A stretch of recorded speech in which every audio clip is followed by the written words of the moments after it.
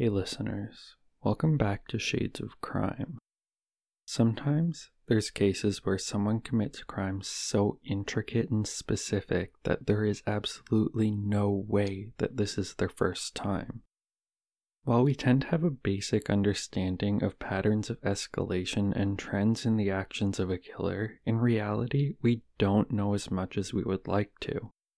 These recognized patterns can often be spotted when the murders are properly investigated, but when people belong to an outcast group in society, investigations always seem to fall short. And that's how even some of the sloppiest killers can go on killing for so long. I mean, if you think about it, Breonna Taylor's killers, Jonathan Mattingly, Brett Hankinson, and Miles Cosgrove, haven't been charged for killing her, and we know who they are.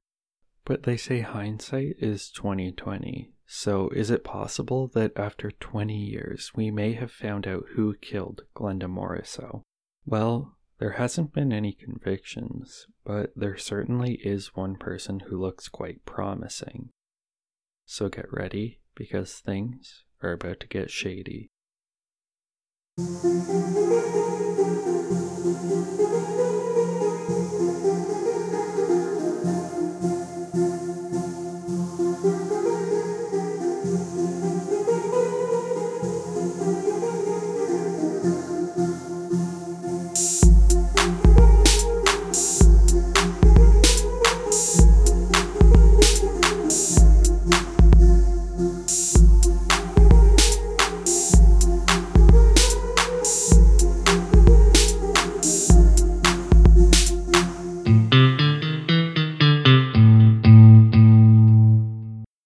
Glenda Morrisseau was an Indigenous woman belonging to the Sag-King First Nations tribe.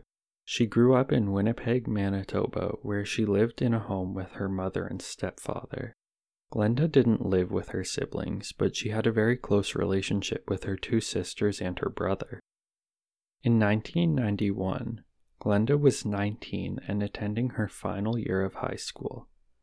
At this time, Glenda was in a happy and loving relationship, and apparently was loving almost every aspect of her life.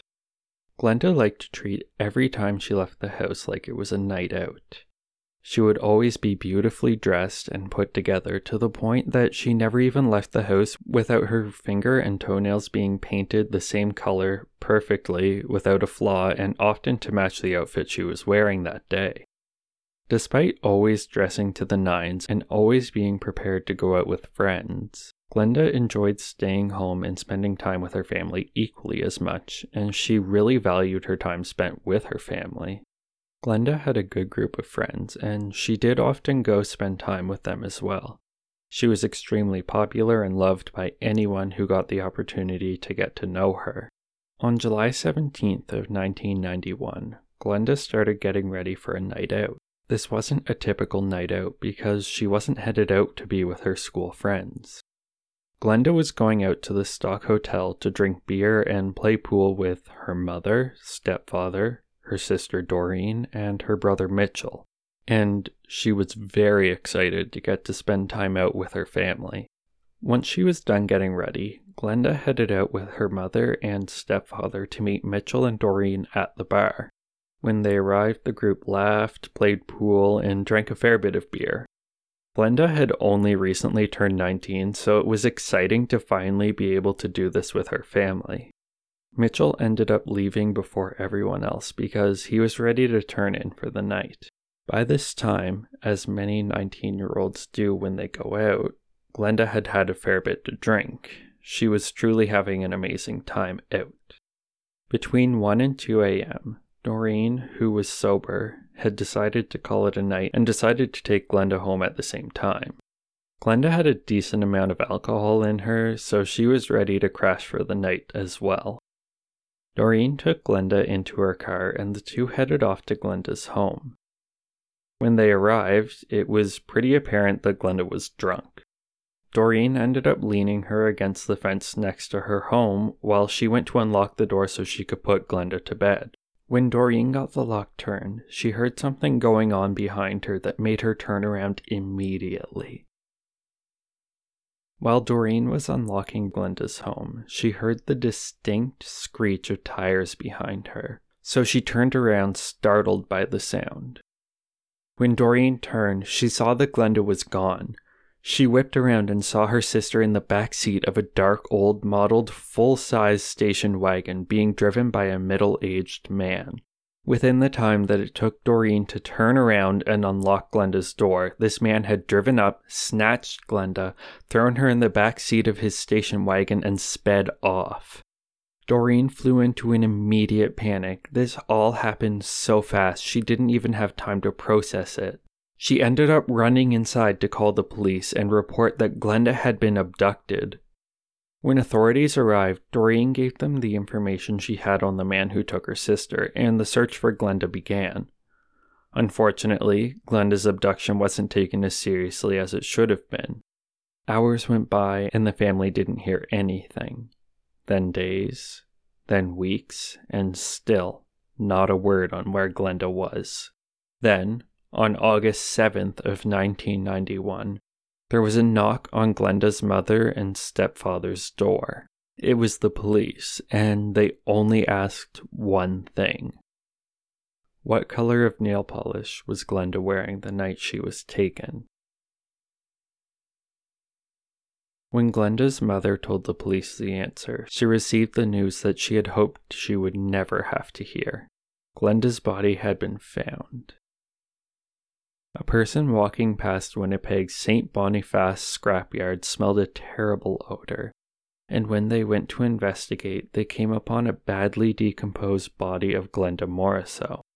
Based on the state of her decomposition, it is believed that she was killed the same night that she was abducted. That night, the man who had taken Glenda took her to the scrapyard. He tied her hands behind her back and forced her out of the vehicle. The man then removed her pants and underwear. It's unclear if she was sexually assaulted due to her state of decomposition, but at some point, Glenda began to scream out for help. When she did this, her abductor picked up a cinder block and bashed her in the back of the head with it, delivering a fatal blow on the first strike. These details have been put together by investigators based on the evidence at the scene. Her skull was fractured, her cheekbones had fractured, and there were numerous other injuries to her head and face. This showed that she was likely beaten heavily before she had received the blow to the back of the head. It hasn't been openly stated anywhere that I could find how investigators knew she screamed out, but I have to assume that someone heard it and wrote it off at the time. This news struck Glenda's family hard. They were distraught over the loss of their beloved family member and furious with the man who did this to her. The family asked the police if they had any leads on who her murderer may be, but they said they had nothing. Glenda's family would periodically check in with the police to inquire about any progress in the case, but day after day, month after month, and year after year, if the authorities even answered them, they would tell the Morrisseaus that there was nothing new in the case. From the beginning, Glenda's family felt that there was very little care being put into the searches for Glenda or for her killer. But this was a feeling that was shared by many Indigenous people in Canada. Indigenous women and girls go missing or are murdered in Canada at an alarming rate, and the number of these cases that are solved are astonishingly low. Indigenous women and girls make up about 10% of Canada's female population, but from 1991 until now, 16% of all murdered women are Indigenous. The rates of homicides against non-Indigenous women have been decreasing since 1991. But the murder rates of Indigenous women have remained the same. As of today, Indigenous women are almost 6 times more likely to be murdered than any other woman in Canada overall. But in the Northern Territories, these ratios are far worse. In the Yukon Territory, Indigenous women are 12 times more likely to be murdered than non-Indigenous women. And in the province of Saskatchewan, Indigenous women are 11 times more likely to be murdered than non-Indigenous women. Indigenous women are also more at risk everywhere they go. 88% of non-Indigenous women are murdered in their home in Canada, and 1% of murders against non-Indigenous women are committed on a street, a road, or a highway. Meanwhile, 66% of murders against Indigenous women occur in their home, and 17% occur on a street, a road, or a highway. And if you think about it, that kind of makes sense with the Highway of Tears being an issue, and those type of murders aren't unique to BC. While the thought of being murdered in your own home is absolutely terrifying, it's easier to make certain protective measures in your own home. But for Indigenous women, murders happen much more frequently in environments that are much more difficult to defend yourself in. While the years went by, the prospect of Glenda's case ever being solved seemed less and less likely. But then one day, Glenda's family was watching the news and something caught their attention. Back in 2010, news was circulating about a man who had murdered 2 women near Tweed, Ontario. This was huge news because there was finally a face to the Tweed Creeper.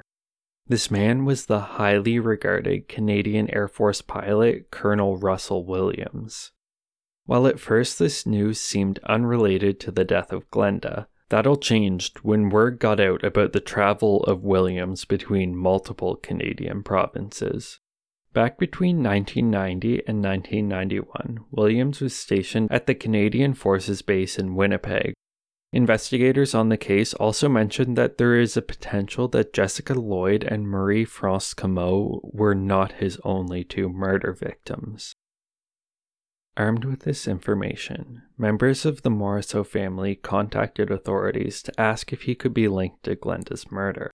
When they had contacted authorities, they essentially said that it was unlikely and that they were focused on the 2 main murders and 2 sexual assaults he was charged with at the time. But there was a nagging feeling amongst the family that this man had something to do with Glenda's death. Then, in 2014, the Morisseaus had another knock on their front door from authorities. They had come to tell the family that Glenda's case was being reopened with potential links to Russell Williams. This gave the family a glimmer of hope that finally some justice would be brought to Glenda. Sadly, there haven't been any updates since they were told that 6 years ago. If there was any evidence collected from the scene of Glenda's murder, it hasn't been made public, and if there simply isn't any, then it seems like linking Glenda's death to him will be nearly impossible. But there's always hope that one day Glenda's murderer will finally be captured. But until that day, her family remains haunted by Glenda's death, and the murder of her niece in Gatineau, Quebec back in 2009. The series, called Taken, covers cases of missing and murdered Aboriginal women and girls, and the series covered the murder of Glenda Morisseau in episode 4 of season 2. If you can get access to the show, I recommend checking it out. It is an expose on missing and murdered Aboriginal women in Canada, intended to explain the severity and frequency of these happenings. There are a few more things that I would like to tell you about in terms of Indigenous women. Women on the Sag-King Reservation near Winnipeg are disproportionately impacted by violent crimes against Indigenous women in Manitoba. There are 6 unsolved murders of women belonging to this tribe, and their rate of unsolved murders is the highest in the whole province. If you want more information on missing and murdered Indigenous women and girls in Canada, there are multiple sources that are highly valuable. For podcasts related to this topic, check out the Truth Sharing Podcast. This podcast is described as giving life to the truth. During the podcast, 5 Indigenous communities across Canada are visited, and members of the community are asked about the impacts that missing and murdered Aboriginal women have on them, and telling the stories of families that have been affected by these cases, and how they are attempting to heal from the generations of damage inflicted upon them. On September 1st of 2016, the Government of Canada began its national inquiry into the missing and murdered Indigenous women in Canada, and since then, testimonies on the profound impacts these cases have had on Indigenous communities have been collected. Many of these inquiries have public access through the Government of Canada website and are very important in understanding what has now been recognized as a genocide of Canada's original residents. I will be providing resources for further information on missing and murdered Indigenous women in Canada on the Shades of Crime discussion forum on Facebook, and I will link the information on my Instagram as well. With the recognition that genocide was committed on Indigenous communities, the healing process can begin. But the only way things can get better is if we all work together to make it that way. Educate yourselves and share what you've learned to boost the voices that have been silenced for far too long. In the last episode, I claimed that I would tell you about the other potential victims of Russell Williams, and I will. But it'll have to wait until next week. I already told you about the murder of Kimber Lucas, another Indigenous woman who may have fallen victim to Williams. But the murders of Shelley Connors, Andrea King, and Kathleen McVicar will be told in the next episode, and trust me, you won't want to miss those cases, so tune in next week for the final episode on the potential victims of Russell Williams. Thank you for listening, and I'll see you next week. Thank you for listening to Shades of Crime. Our theme music is by Shali Musso. This episode was written and researched by me. The sources for this episode and all of our other episodes can be found on our blog, www.shadesofcrime.ca.